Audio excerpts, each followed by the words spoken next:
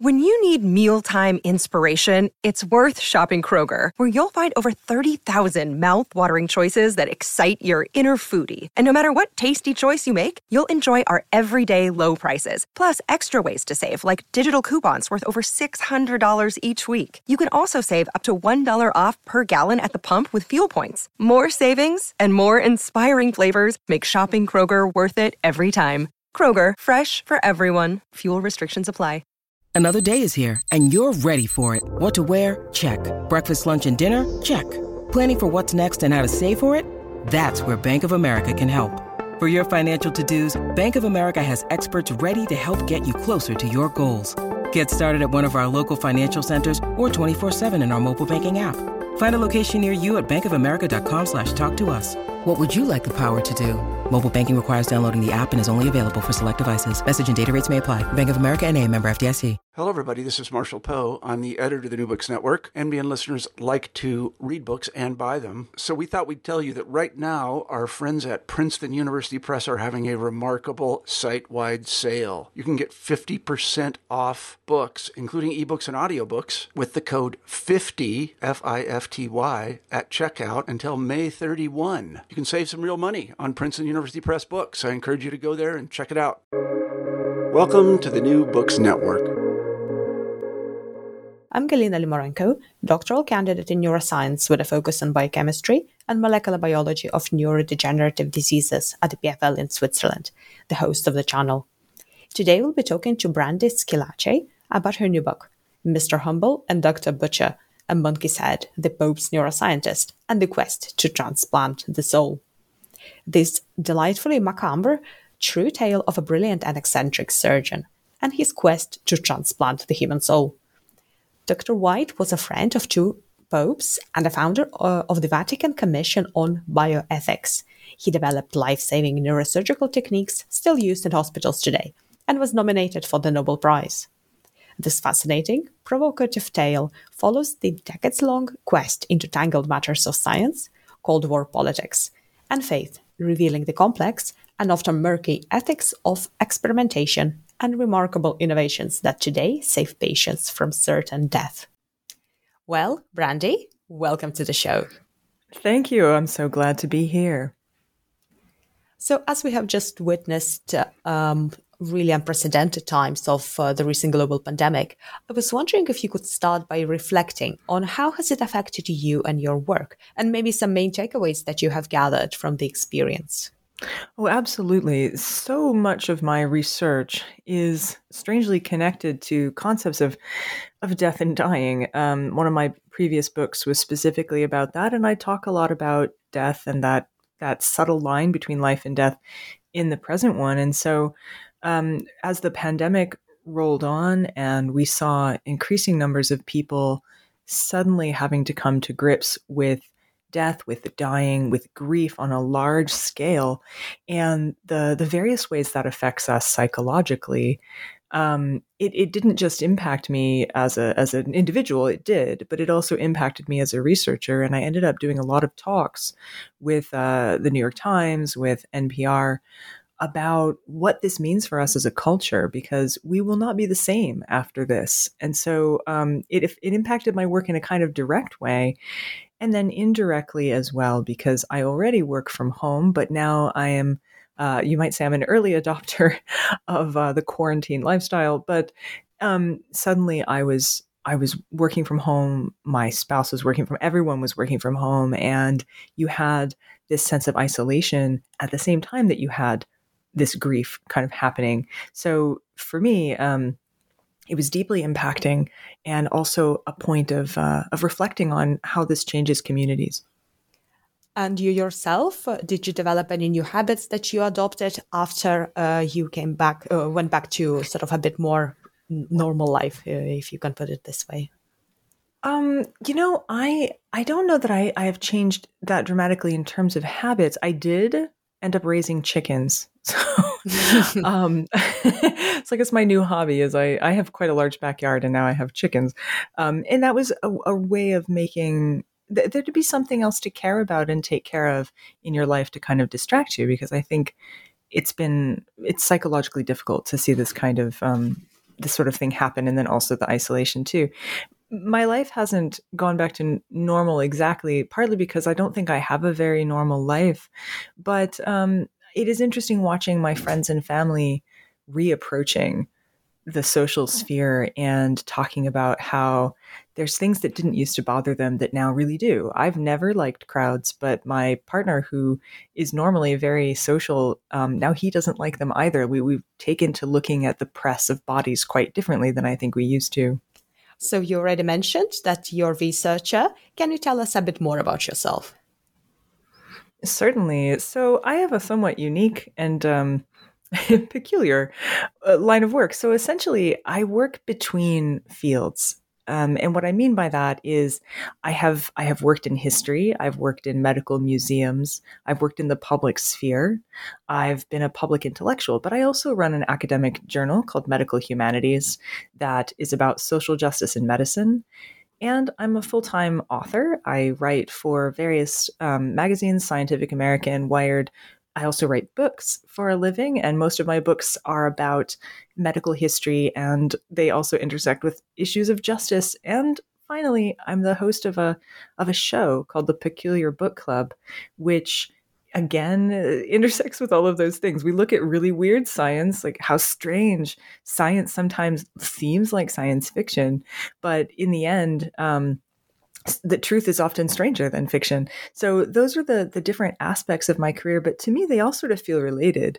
And all of my research and all of my PhD, everything has been focused on those intersections of health and the human. So you mentioned earlier that you also study death and dying. How did you get interested in that topic? So I grew up in an underground house in abandoned coal mining territory near a graveyard. So that's part of it. Wow. It was a strange way of an unusual upbringing. I had a pet raccoon. But my parents both suffered health-wise. And I live in the United States where there's not national health care. So it put a great strain on the family. My mother suffered several different times from cancer, and she's a cancer survivor. And my father has had a total of 4 different heart attacks and has a pacemaker and defibrillator. And there were different times in my growing up that I thought I was going to lose both of them, or that by virtue of them being using medical care, we were going to go bankrupt and lose everything. And so I think, the idea of health and medicine and death were always close companions for my young life. There was this sense in which I was never able to take life for granted, or even the longevity of my own parents. So, you can't live that closely to something without it becoming familiar to you. And also, I think a way that we handle our fears is to try and get new knowledge about it. So I began researching that area pretty young, even in my, primary and secondary school years. So you mentioned the journal Medical Humanities that you are an editor of, and I absolutely love this journal, even though I'm a basic scientist. But it's just perfect weekend and evening read. So I was wondering if you could tell us, how did you become an editor? Certainly. Well, it's funny. This is the second large journal that I've actually been an editor for. I was the managing editor of Culture, Medicine, and Psychiatry for 10 years, and that's a medical anthropology journal. And medical anthropology has some interesting affinities for medical humanities as well, because you have this sense that health is primary, but yet it's not necessarily the medical clinician commenting on it. It's scientists and social scientists and historians. It's a collaborative approach, and it comes from a lot of different disciplines.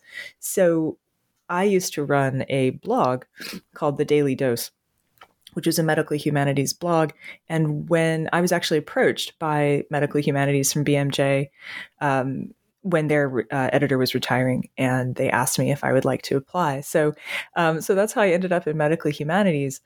I'm sort of early to this approach, I think. In the United States, a lot of Medical Humanities was much more oriented around narrative medicine and kind of really privileged the medical gaze in ways that was is quite different in Europe. And so I adopted more of the European view of medical humanities, a bit broader, and a sense that the humanities themselves have something to say about human medicine and human culture and the way we have ethical responsibilities.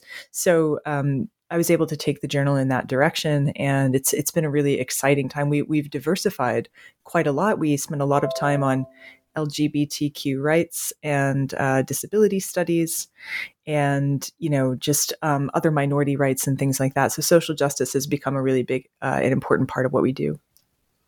And you had such a multifaceted career. So I was wondering if you have anything to say, maybe a word of advice to our younger career listeners. Yes, I do. For one thing, I think there's a lot of people will tell you what you can't do, and those tend not to be the voices you should listen to. I have set about my career building the things I could not find in the world. I wanted there to be a place where the humanities and health work together toward the betterment of mankind. And I wanted the humanities to have a role that wasn't just, that was more important than I think humanities often are treated, somehow as secondary. And I wanted to make that a primary focus. And I also wanted a place to belong. I'm a strange person in some ways. And as a child, I grew up wishing I had community, and I've endeavored to create those communities around me. And I think that's the most valuable thing. If you don't have that drive, then, success follows your love of doing something. So don't worry about, have I chosen the right path? There will be paths. There will be a lot of different avenues that you can take. And I think follow what it is that really moves you. And by moves you, I mean, what makes you excited? What can you spend long hours on and not actually get tired of? I thought I wanted to be a professor who taught. I did become a professor, but it turns out that teaching wasn't really my principal gift. And, it was okay to go, well, that didn't really work out. I'm going to leave this tenure track job and I'm going to go do something else. And a lot of people are really afraid to take those risks. But if you can take them safely and you're supported, I think risks are a really valuable thing. Oh, this is truly inspiring. Thank you for this. So your latest book is Mr. Humble and Dr. Butcher, A Monkey's Head, a Pope's Neuroscientist, and the Quest to Transplant the Soul. So I suppose we can just spend all time discussing the title, but can you tell us briefly what it is about and how did you come to writing it? So I have spent a long time in medical and health and science history, and I had never heard this story. So partly this comes about because a colleague of mine who I had interviewed and worked with during my book on death research, who's a neuroscientist, he contacted me and he said, I have something down in my office I really think you should take a look at. So I went to visit him at the university hospital, and I sat down and he handed me a shoebox, which I was not expecting. And when a neurologist or a neuroscientist hands you a shoebox, you begin wondering just where it's all going. And he said, there's something really interesting in here I want you to see. So I took the lid off, and inside was an old composition notebook, the kind with graph paper inside that sometimes that scientific researchers use when they're in their graduate studies. And it was very, very old. It was dog-eared. It had clearly been well used, and it was completely full of text. It was cramped writing, all of these tables and graphs, and some little rusty flecks, which I later found out was blood. And it was the experimental notebook of a man named Dr. Robert White, who successfully transplanted a primate's head onto another primate's body in 1971, and it lived for 9 days. He essentially proved that a brain could exist outside of its original housing. And this was a very, very strange, very interesting experiment that he was doing for lots of complicated reasons, but I had never heard of it before. And I thought, how we've transplanted a head, and no, shouldn't I know? So that was really the hook, is I just couldn't believe this story existed. And I wanted to know more about the context. How could something like this occur, and who would support it? And it turns out to be very much related to the history of transplant science, the history of human rights and animal rights, and even particularly related to the Cold War and the sort of American race against the Soviet Union to be first in terms of their medical and scientific discoveries. And so all of these things come together around the life of this gentleman named Dr. Robert White, who had two nicknames. He called himself Mr. Humble, and PETA, the animal rights group, they referred to him as Dr. Butcher. And so this book explores these two sides of his life, both surgeon, saving lives, a very devout Catholic, believing in the everlasting soul, and a neuroscientist who was taking the heads off of things and was willing to try a human head transplant, which he thought was also going to be a soul transplant. So that's really the kernel of the book. Oh, so many questions. I know. Okay, so let's delve into some of the scientific topics that you address in your book. And can we start with the early history of the transplant medicine? Yes, this was really critical to me. I felt that there was no way of understanding this story outside of the race to transplant organs, which the very first one didn't happen successfully until the 1950s. And it had to do with twins, because, of course, we know now that if you transplant an organ into someone else's body, their body will reject it. And that's due to the immune response. So they were just learning that, but they didn't know how to overcome it. So the very first transplant of a kidney was the Herrick twins, and it happened at the Peter Bent Brigham Hospital in Boston, which is where Dr. Robert White was a student. So he was there when Joseph Murray did this. Joseph Murray goes on to win a Nobel Prize for that surgery. So this is the first time. And immediately following the success of that, you had doctors scrambling to see what else they could transplant. So it's not very long after that first successful kidney transplant that you have people experimenting with immune suppressants, and you have Christian Barnard in South Africa performing the first heart transplant. But there's a big difference between a kidney transplant and a heart transplant, because you have two kidneys. And the Herrick twins, one kidney is donated and the other one stays in place, and they were both okay. But if you take someone's heart to transplant it, they die. So when is it okay to take a heart? And this institutes a massive debate about where the edges of life and death really are. So, for instance, we know about the term brain dead, right? We know, okay, this is the body is living, the heart is still beating, but the brain is dead. But where do we get that definition from? What are the criteria? Who decides that a patient is brain dead enough to donate their organs, their vital organs? So this became a real question, and there was quite a bit of tension around the second heart transplant that Christian Barnard did in South Africa, because he took the heart of a black man during apartheid and put it into a white man. And many justice and rights advocates were worried. They thought, well, aren't they just going to harvest black bodies to save white lives?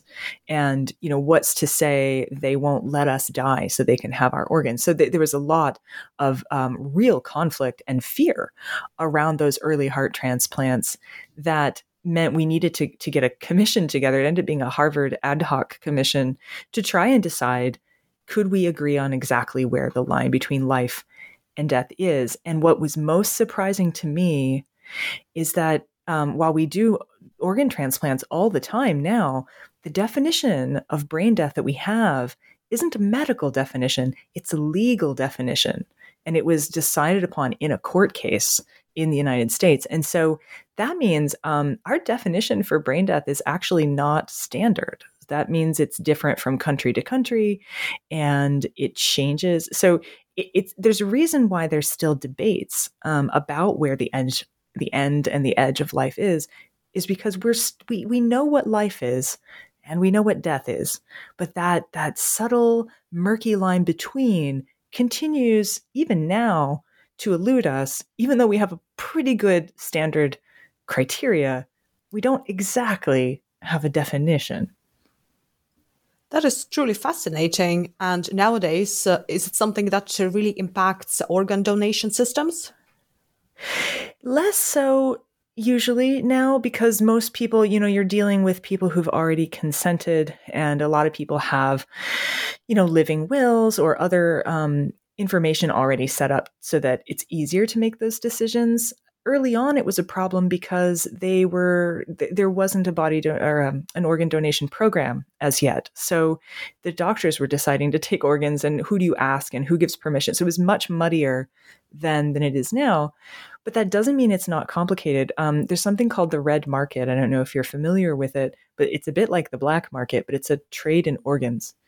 And it's of course illegal, but it concerns things like sometimes people who are impoverished will be forced to sell organs to the red market. So they might sell a kidney or something like that to make money. There's also the fear that sometimes we don't know where the organs are coming from in the red market. Are these political prisoners? Are they, people who, there's all kinds of questions around it. There's a really good book on the red market by, I think it's Scott Carney, that talks about these issues. So it's not so much in the legal ways that we use organs. We have pretty good criteria. So we know we're taking the organs at the right time from the right people for the right reasons. But that doesn't mean that we don't have deeply troubling ethical issues still surrounding organ transplant even today. So you already mentioned a couple of organs that can be transplanted. Can you tell us what kind of organs cannot be transplanted? Well, I guess it depends on who you ask. There was a time when you would not think that a uterus could be transplanted, and yet now we have successful uterus transplants. And in fact, the very first uterine transplant was attempted during World War II time period. So it's not actually as new as we might think. There was a time when you would have thought we wouldn't be able to transplant faces, and now we do that as well. So hearts and kidneys and lungs and even sexual organs can be transplanted. And now also things like eyes can be transplanted too. There have been people who have had hand transplants where they've had whole hands attached that used to belong to someone else. Livers, there's all kinds of things that can be transplanted, but the sort of, call it the Holy Grail, perhaps, the concept that you couldn't possibly transplant a brain the way we see happen, say, in Frankenstein movies. And yet, Dr. White suggested that that was not just possible, but that it would happen within the next 50 years. So he set about proving that. And to me, that is, it sounds at once like great hubris, but at the same time, Dr. White's reasoning were strangely driven by his faith in God. So he believed in the soul, and he was very Catholic. He had 10 children, so a lot Catholic. And ended up being friends with two different popes, Pope Paul VI and Pope John Paul II, and helped establish the Vatican Council for Bioethics. So for him, it wasn't just an ego trip, though I think some of that was probably involved. It was also, in his mind, a way of saving brains and souls from bodies that were dying. So here we start with this fascinating story of transplanting brain. Or shall I say head? So shall I say head? He kind of does both. Well, I'll start with the brain because I actually think that's weirder than the head transplant. The most astonishing thing to me is not necessarily the head transplant, but what he called brain isolation. So for a long time, in the Soviet Union, they were doing this too, what's called isolation of organs. And that means getting an organ out while it's still alive, which is obviously very important if you're going to transplant them, right? We want the heart to be a beating heart to put it in someone else's body, right? So this concept of the living organ is very important. But the brain is more than just, it's not just a heart, it's not just a lung.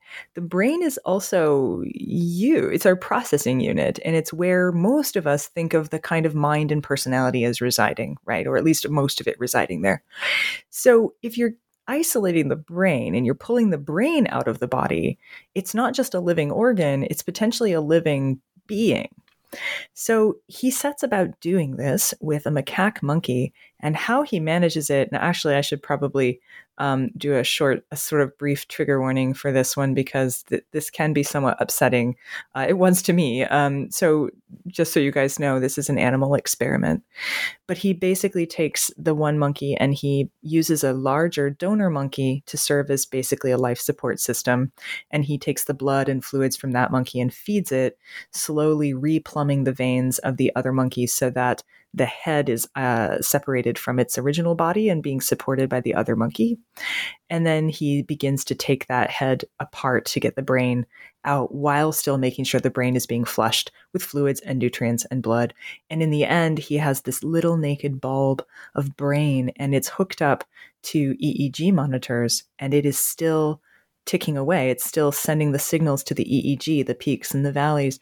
Ostensibly, it's still processing, so therefore still alive.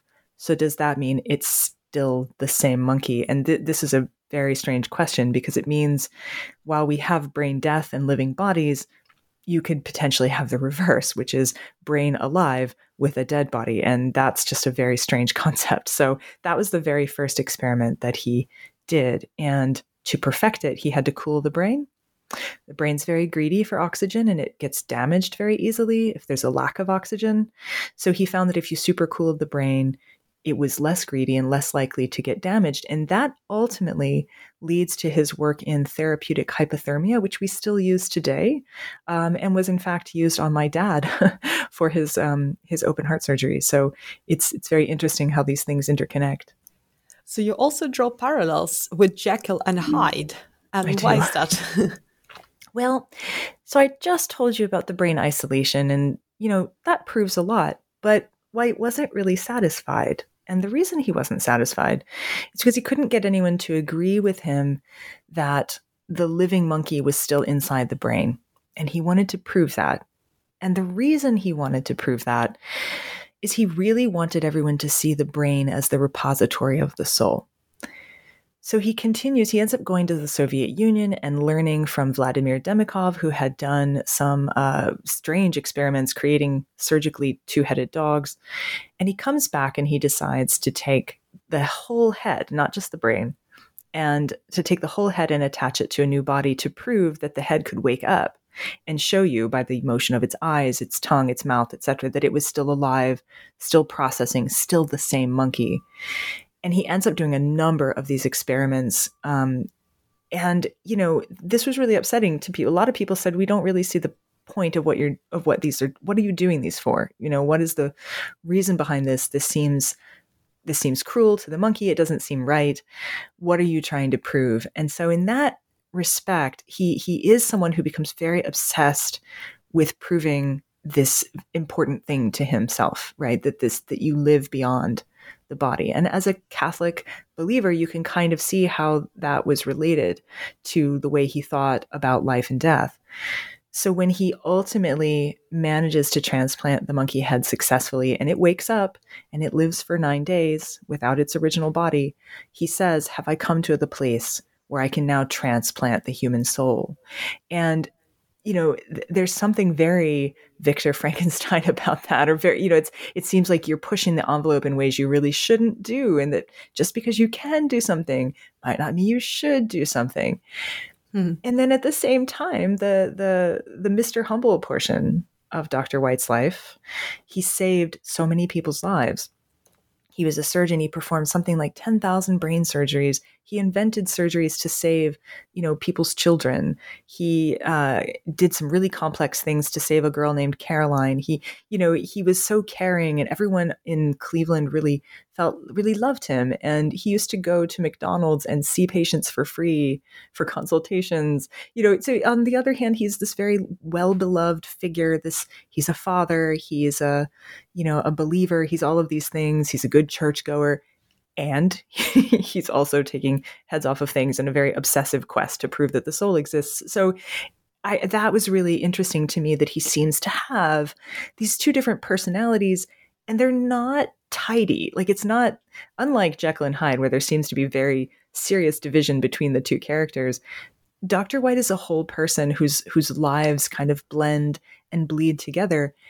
And isn't that true for all of us in a lot of ways? We are conflicted creatures. We do have dual desires and wants and needs. And so that made him an interesting figure, because there's times in the book when he's very clearly a heroic figure, and there's times when he's very clearly not the hero of the story. So, of course, Dr. White had to have people who supported him, and he also perhaps had people who did not. So I was wondering, what kind of arguments did people who support him have for him to be doing these experiments? I think my most surprising support for Dr. White was actually a patient of his who volunteered to have the head transplant surgery done.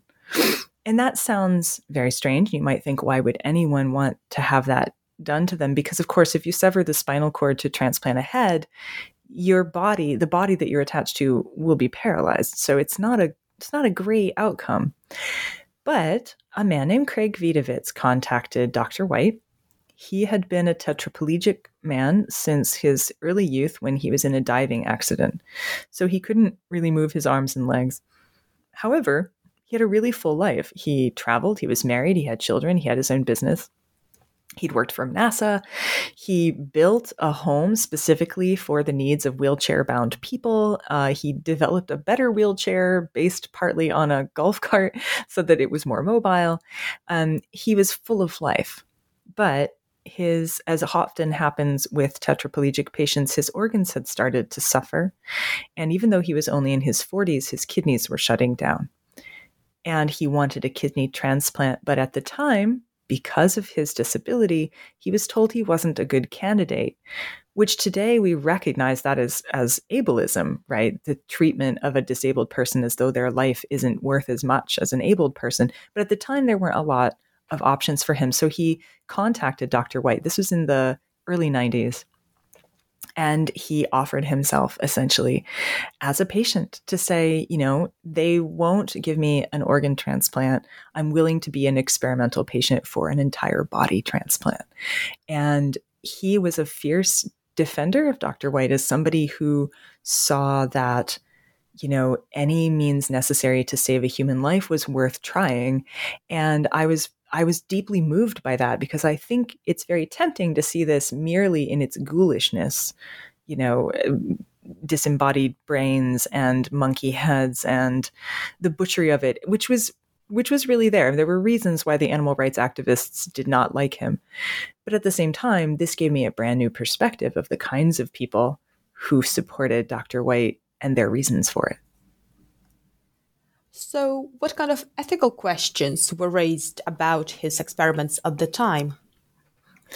One of his greatest opponents were animal rights activists, and at the time, so today, PETA, or for the People for the Ethical Treatment of Animals here in the United States, had not yet begun. It was just starting. It was just two people basically, and one of them was Ingrid Newkirk, who I interviewed actually for this book. And there were other animal rights activists as well who were, very concerned about the kinds of experiments he was doing and the why. He'd already certainly proven that these things could be done, and yet he continued to do the surgeries. There were, up to 300 different experiments. He also performed experiments taking half the brain out of monkeys and seeing how they developed with only one hemisphere. And, he had reasons for doing all of this, but animal rights activists felt that he was needlessly damaging and torturing these animals. And now Dr. White never violated any of the rules for the treatment of animals at the time, but the rules are a lot better now than they were then. So it's also, the animals in his labs wouldn't have been treated as well as they are now, simply because the laws hadn't come to that point. So they had real reasons to feel like he was overstepping the bounds. Another complaint, when this actually came from the medical community itself, particularly someone named Dr. Silver, is that, we're never going to actually use this on humans. It's never going to be a common surgery meant to save human lives. So why are you spending the money in this way? Why are you investing in this way? And the third the third question might be the most interesting. They said, well, okay, organ transplant is happening, just, as I talked about before, the history of it. And that's wonderful, but there are long wait lists. There's children on these wait lists waiting for lungs. There's, who have cystic fibrosis. There's parents wait on this wait list for new hearts. There's, all of these people desperate for these organs. And if you give someone an entire body for their head, that's all the organs which could have gone to other people, right? So you're not, maybe you could have saved 5 individuals with a single organ donor body, but instead you're giving it to one person. So who decides how much is life worth? And I thought that was a really interesting ethical question to ask as well. So should this kind of research be viewed as essential to our advancement of science? Is it really necessary? At the risk of badly punning my own book, I'm of two minds about it, really. I think that there were different points at my research where I thought this should absolutely not be happening. And then there were different points at my research. For instance, his research led to therapeutic hypothermia, which they use for heart patients and brain surgeries, and which helped someone in my own family and might not have been discovered if he hadn't been doing these experiments. And so you look at that and go, oh, well. And then you have the statement by Craig Vidovitz who says, hey, his work is showing that disabled lives matter. So I don't know. It's hard to come down on one side or the other. I feel like I see everyone's point about both why you should and why you shouldn't. So what I like to say, I guess where I've ended up at, is simply that the wrong thing is to become so obsessed with finding the answer that you're not paying attention to the consequences along the way, because we get to the cans of science before we get to the shoulds sometimes. I like to quote a French theorist named Paul Virilio, who said, he was a theorist of accidents, which I think is great. But he said that when you invent a plane, you automatically also invent the plane crash. So our technologies always bring with them their own disasters, even if they haven't occurred yet. And sometimes we get so invested in the work and we're moving at such speed, especially now in the digital age, that we almost invent the plane crash before the plane. So I hope that people walk away understanding that none of us can abdicate the responsibility for medical ethics. Like, that's something we all have to care about, because you don't want that in the hands of only one man or even one system of operation. And of course, a burning question on everybody's mind. So where is the science of head transplantation, of human head transplantation nowadays? Well, that's an interesting question, because Dr. White actually completed the human head transplant protocol and all the way up to the practice and how you practice organ transplants. And it's also how Joseph Murray practiced the kidney transplant, is you do it on cadavers, very fresh cadavers. So Dr. White performed a head transplant on 2 fresh cadavers and had finished his human protocol and had made all of the scaled up interventions and changes to the surgery that would be necessary, but then never went through with the surgery. This is a variety of reasons. There were cost prohibitions. There was trying to find a hospital willing to take on the risk of actually doing something like that. So ultimately it never happens, but technically he brought it as far as you could. So his work was picked up not too long, I would say about a decade, maybe 12 years ago or so, by another man named Sergio Canavero, who is a surgeon in Italy. And he has subsequently said that he is still working towards doing a human head transplant. He even had a patient lined up for a while, but the patient ended up stepping away and saying, no, I changed my mind. I don't want to have the surgery done. So it hasn't happened. But according to Sergio Canavero, it's possible. And, he feels like it'll happen any minute now, but it hasn't yet. And some of this comes down to also you will be paralyzed and is it worthwhile trying to fix that first, etc. But regardless of all of those things, I think one of the questions to ask is, will you still be you on the other side of something like that, because Dr. White believed we were all just sort of brains on legs.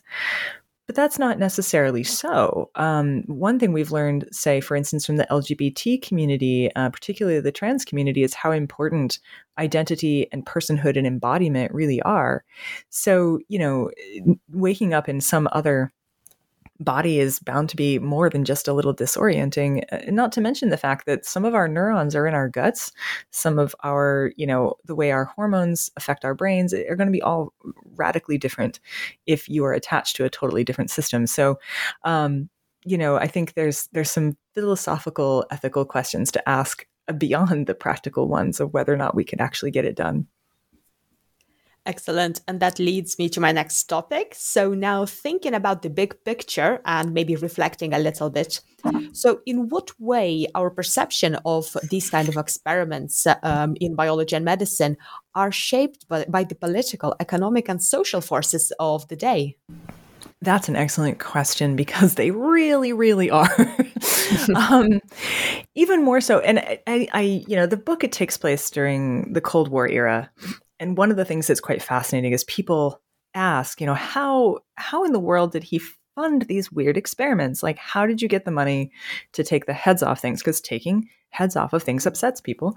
And they're always surprised to find out that was government funded. He had government grants to do that. Well, why would the government fund head transplant surgeries and other experiments? It comes down to that contest. So you have to think that after the Second World War, there were a lot of unknowns, right? The atom bomb was dropped and people just had no idea there was anything like that powerful in the world. So suddenly there was a lot of maybe science can do anything ideas. Added to that was the fall of the Iron Curtain. So, when the Soviet Union really closed itself off to the rest of the world, nobody knew exactly what they were up to over there. And periodically, these films would be leaked intentionally. And, one of them came out, and I'm going to butcher the pronunciation, I'm afraid, Bryanko, I think. And it showed lungs breathing on their own without bodies and hearts beating on their own without bodies. And it showed a dog that was just a head but seemed to still be alive, and all of these crazy things. And it was called the reanimation of, basically the reanimation of dead tissue. And it really stirred up a hornet's nest in the West, because everyone thought, my gosh, have they figured out how to bring people back from the dead? Like what's possible? And if it seems strange that people thought that was possible, you have to understand that at the time, the government was also trying to research whether or not you could control missiles telekinetically. So there was a lot of things that we weren't sure about. Along comes this video after the kidney transplant, right around 1955, of Vladimir Demikov's two-headed dogs. He basically attaches a second head to a mastiff, and both the heads are awake, and they perk up their ears, and they drink milk, and do a lot of other things for the camera. And it hit like a bomb in the medical community. And everyone thought, oh my gosh, the Soviets are so much further ahead of us. What are we going to do? So there was a race, not just the space race, which was happening simultaneously, but there was also this race to who's going to figure out the fuzzy edges of life and death, who's going to figure out organ transplant, who's going to be best at, preserving life. And Dr. White himself said that he and his colleagues were afraid that the Soviet Union had somehow figured out like a way to make immortal soldiers or something like that. And none of this turned out to be true, but that fed into that contest. And as a result, money was available for things that later, after the fall of the Soviet Union, people just weren't as interested in. So that very political climate of contest and fear and wonder and, all of that, spying, all kinds of things that went on during that time period really drove this. And Dr. White goes to Moscow, and he's basically told by his by the FBI, or by the government anyway, that he needs to come back and tell them everything he sees. And so he's almost a spy in his own right. It's a very, very intriguing time period.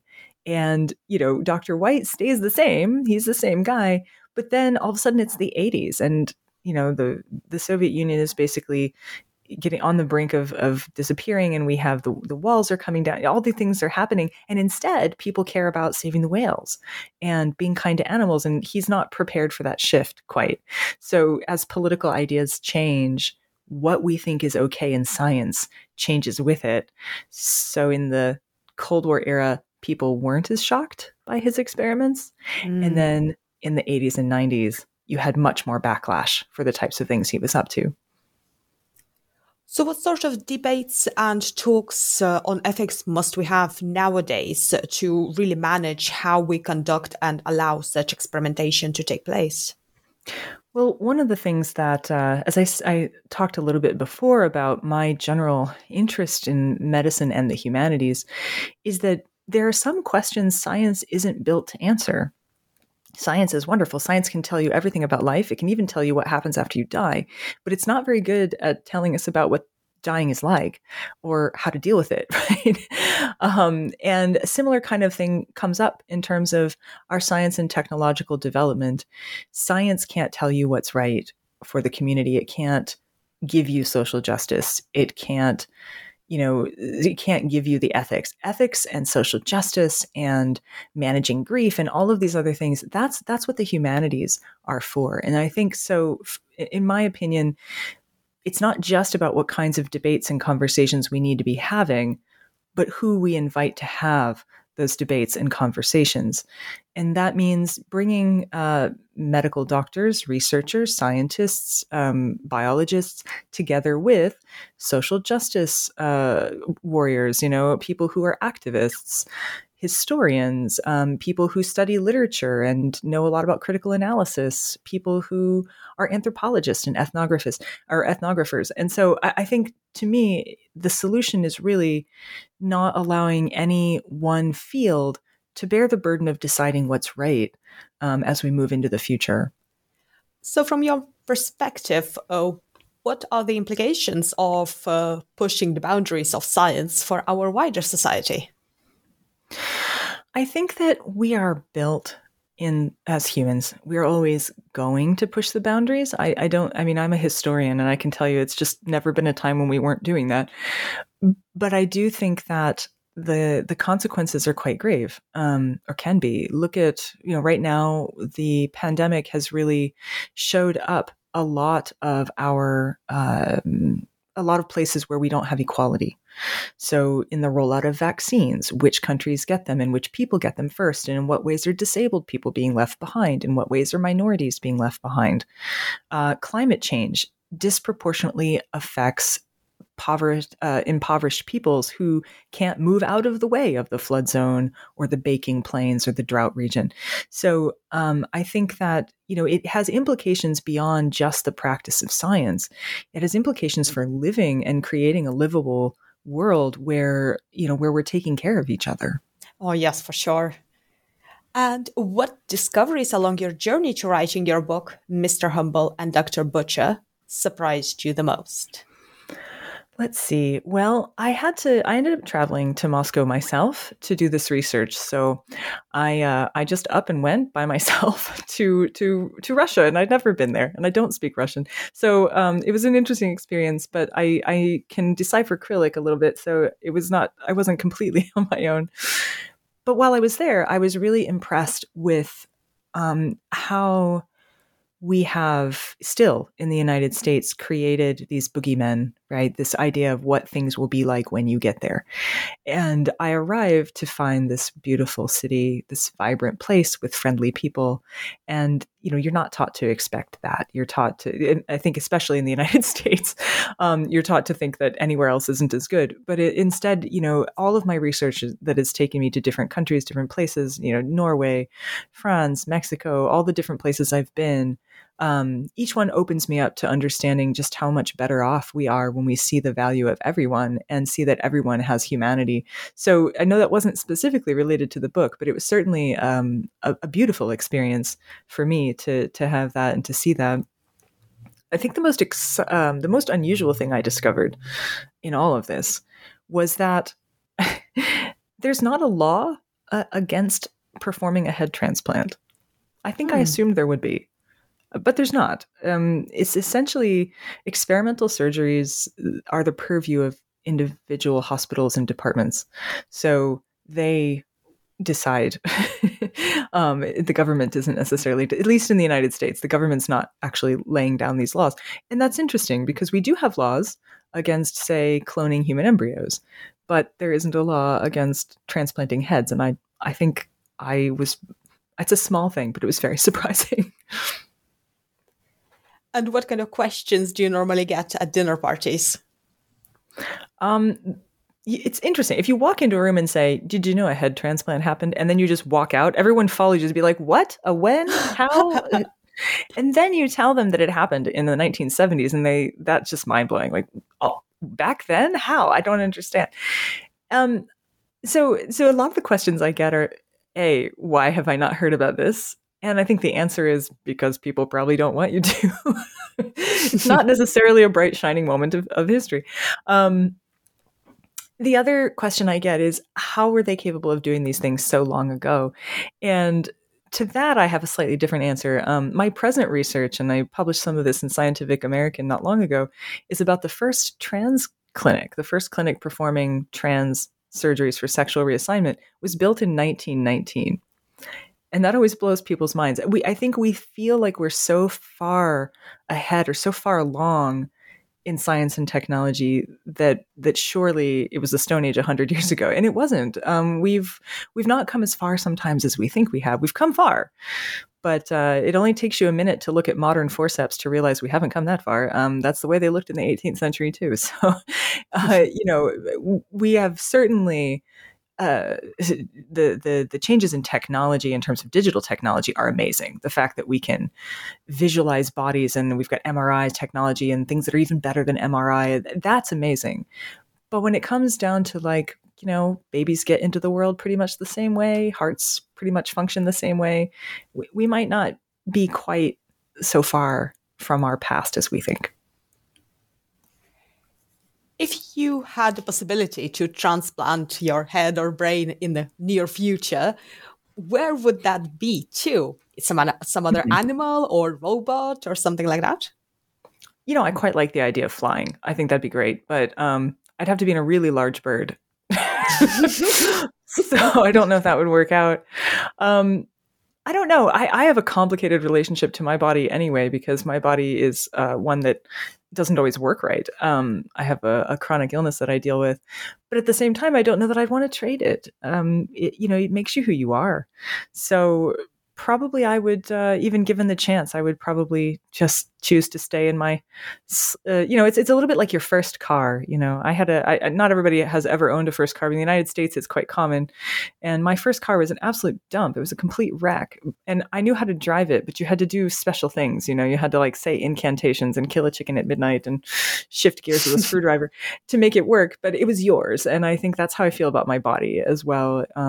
That I'll just keep hold of it, even with all of its problems. Yeah, maybe transplant chicken's head at night. Well, we've taken up a lot of your time. Can you tell us what are you currently working on and what will be your next project? Yes. So I mentioned just briefly about that trans clinic in 1919, and writing an article for Scientific American actually opened up a really interesting page in history, and I didn't realize just how rich it was. So I'm working on a book right now looking at interwar Berlin and the way the discoveries of hormones, which was new, and discoveries of hormone science were teaching people about the fact that sexuality and gender characteristics were actually biological and not just mental choices and moral choices that were made. And so I think that's a really interesting time period to look at, because if something is biological, then it's natural. And if it's natural, then it can't be sinful. And so it spurred on a revolution to try and overturn some of the laws that still made it impossible to be, gay or trans or anywhere on the spectrum that didn't seem to conform. So there was a great movement to overturn these laws based on the hormone science. And it shows you the ways in which science can actually work towards the good of society, because it gives you this information that allows you to make different choices. And where can our listeners find more information about what you do and also your book? Well, my name is Brandy Schillace. And that is spelled Schillace. And if you look me up on Google, it turns out there are no other Brandy Schillaces in the world. So if you look me up, I'm the only one, and all of my things will turn up. My website is brandyschillace.com, and I am on Twitter and Facebook. And actually, if there's a platform, I'm probably on it in some capacity. And my books are available in multiple bookstores internationally. And you can also get signed copies from a link on my website if you want me to have one signed for you. And and my work appears in Wired and Scientific American, Huffington Post sometimes. I'm trying to think of all the places, Globe and Mail. Yes, so I'm out there, and I hope to connect with more of you. Oh, and the book club is out there too. Well, thank you so much for joining me today and for this gory but truly fascinating discussion. Thank you for having me. I really enjoyed it.